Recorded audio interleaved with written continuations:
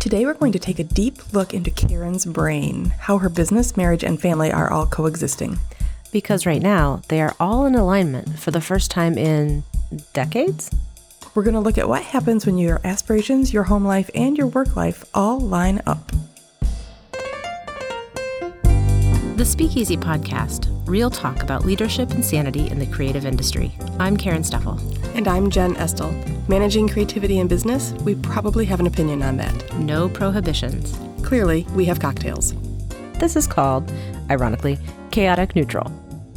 Which is the perfect name for this episode. I love it. What do we have in here? Oh, this is a rum drink, right? It is a rum drink, which is usually not what I go and grab first, but it's really interesting. It's 1.5 ounces of Key West rum paired with some raspberry brandy, some lime juice, some Contratto bitter, and some simple syrup. And it's garnished with a smoked salt rim and a lime wheel. It also could have some red pepper juice in it. We skipped it for this one. But what I'll tell you is that it's raspberry forward and the bitters come through and it's quite good. It is quite good. I was surprised because, like you, I don't often choose rum drinks, but this was delightful and the raspberry in there was really nice. So I would definitely make this one again. Yeah, absolutely. So listeners, as you know, Karen moved her office recently, and in doing so, their family made a bunch of strategic changes that are big, scary things. And I found it so interesting to watch her go through that process, and I wanted you to talk about it a little bit. So Karen, tell us what happened. This is absolutely a story of, lemonade out of lemons. This is a pandemically driven story for the most part. When the stay-at-home order was sent to us and we knew that we would be home for 3 weeks, we sat there thinking, oh my gosh, what are we going to do for 3 weeks?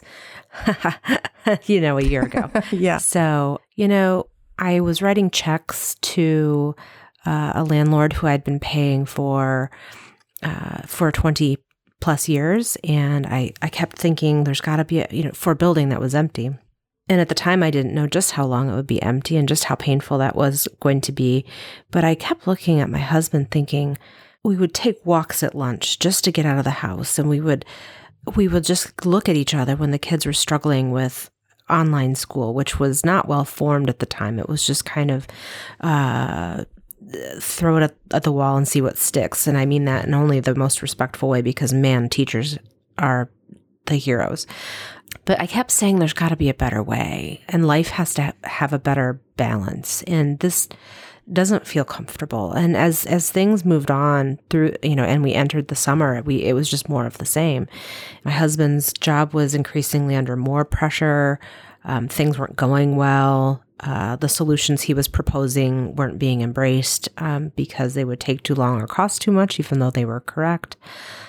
He was just, everywhere we looked, there was an increasing amount of discomfort in our lives. And I share this with acknowledging that we were all healthy and we were all safe and we were all employed. And so I realized that this story comes from a position of privilege, but there was still, everywhere we looked, the anxiety was mounting. The mental wellness was kind of drifting away on a raft.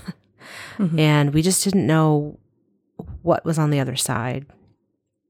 And so we had talked about real estate as an investment strategy before, but we were not, planning on 2020 being the year that we did that.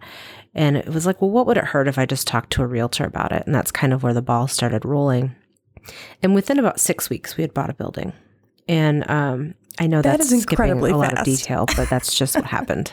Yeah, I kind of make up my mind on things and just move. And so for the most part, I knew, number one, I didn't want, and we've talked about this before on another episode when we did both of our episodes on buying the buildings, but I just knew that I didn't want to be in the building I had been in any longer.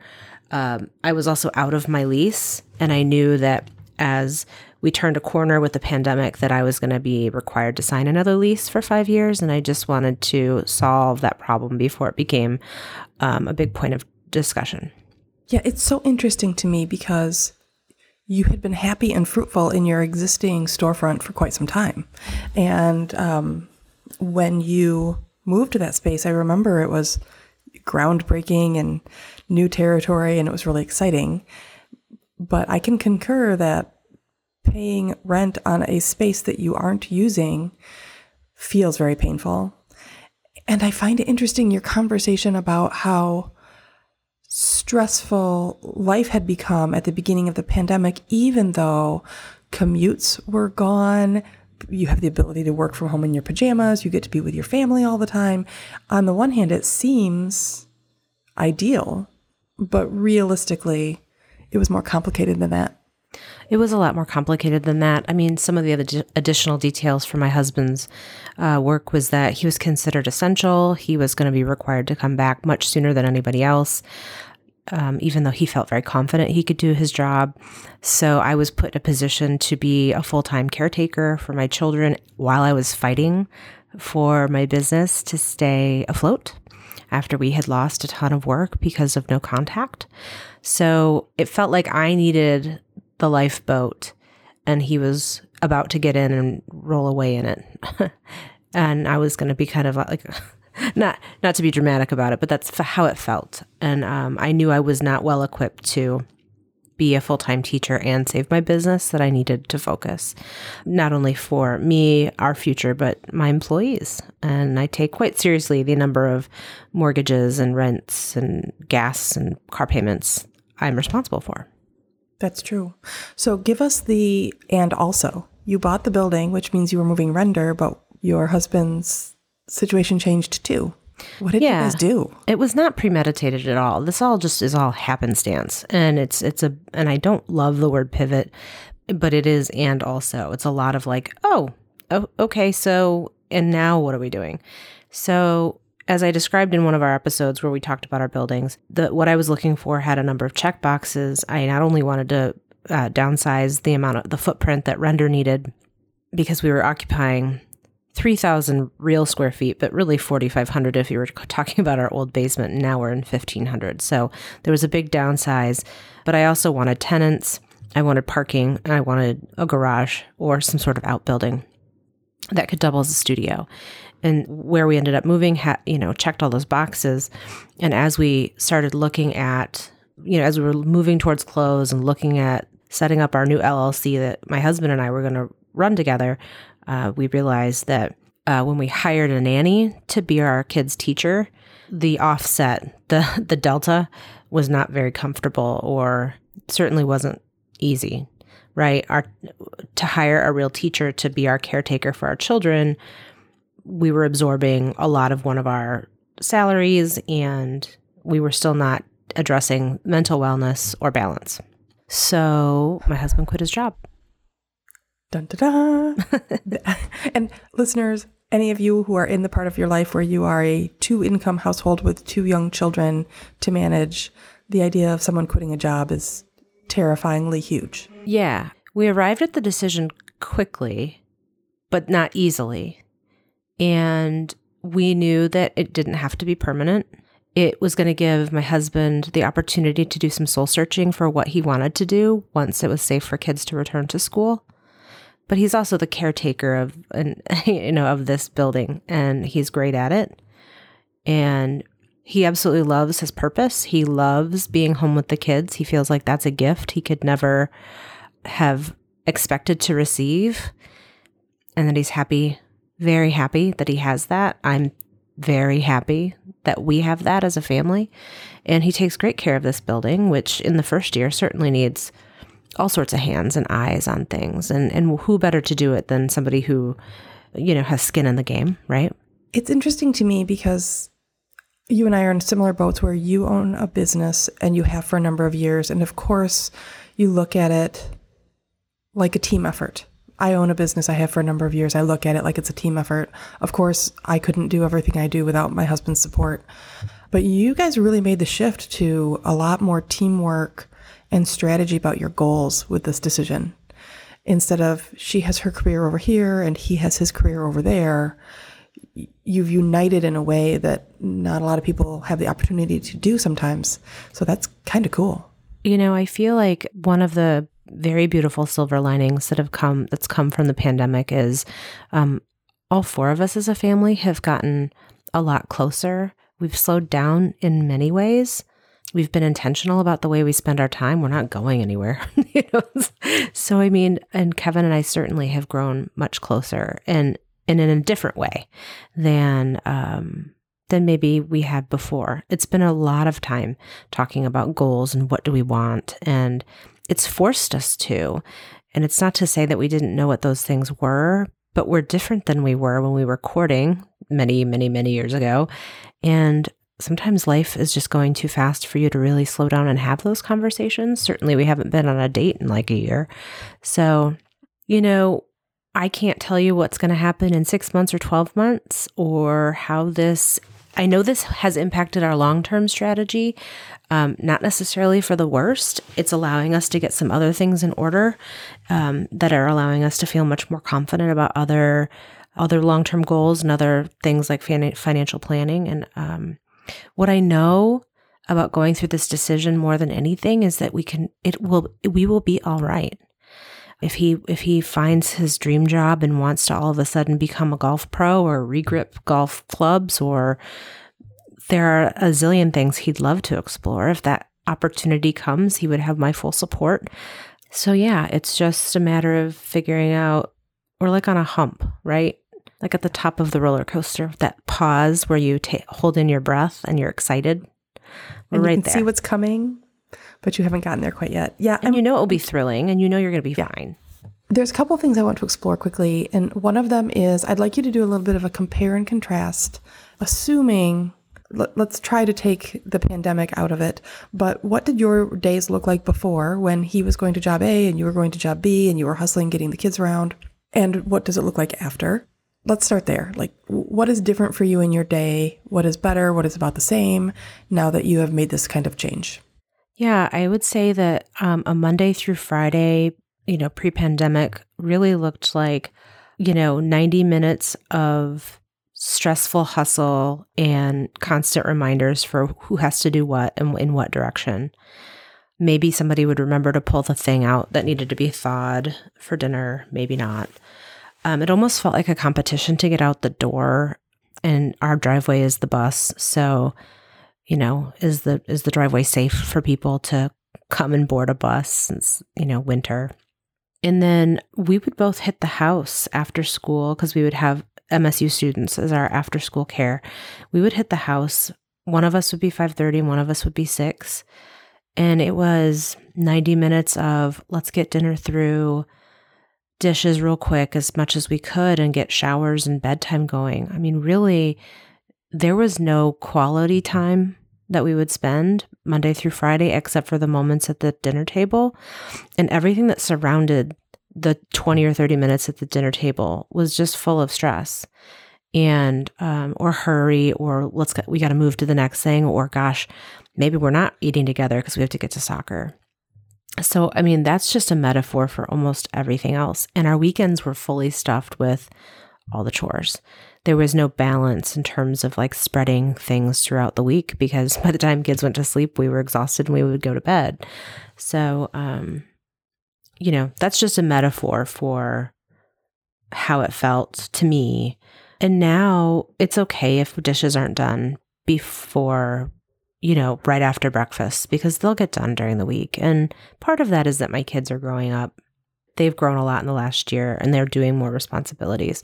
But part of it also is that there is time because somebody's home to fit other things in. It's not perfect. I still love being the one that rushes home and makes dinner. I enjoy that. But, there's just more balance and there's more space to enjoy. And we've done a lot more like family game nights during the week. We've done a lot more introducing our kids to like shows that we loved when we were little during the week. And it just doesn't feel so intense. Man, that sounds nice. Whoo-wee. Now talk to me then about your workday, because before, of course, being in a leadership position, many things fall to you. But now you're not only leadership for Render, but you're the landlord too, which means you have tenants, which means if something goes wrong in the building, you're the person on site. Has that added stress, or is it exciting? How does that work for you and Kevin? I'm so curious. Yeah. So on the landlord front, I'm the person that's here. I'm the person primarily who has the face-to-face, if you call it that, mask-to-mask relationship with our tenants. They can easily text me. Sometimes I don't even know who's here. They'll just text me like, oh, are you downstairs? And, oh, could we have, or hey, and the next time your husband's here, could he please, the door is sticky or whatever. And it's usually within a day, things are resolved. But on Mondays is my financial day. And so I do books for both businesses on Mondays. And I fit them between renders, meetings, and things like that. But mostly Mondays is my paper shuffling day. I don't like doing shoots on Mondays anyway, because I feel like people are coming off the weekend and not really dug into their week yet. So it works out pretty well. And I, during the week I work 9 to 5 or 9 to 4:30. I think when the summer comes, really it's more like 8:30 to 4:30. But when the summer comes, I'll probably leave at 4, just so I can enjoy that extended sunshine and our family's looser schedule. So what's next?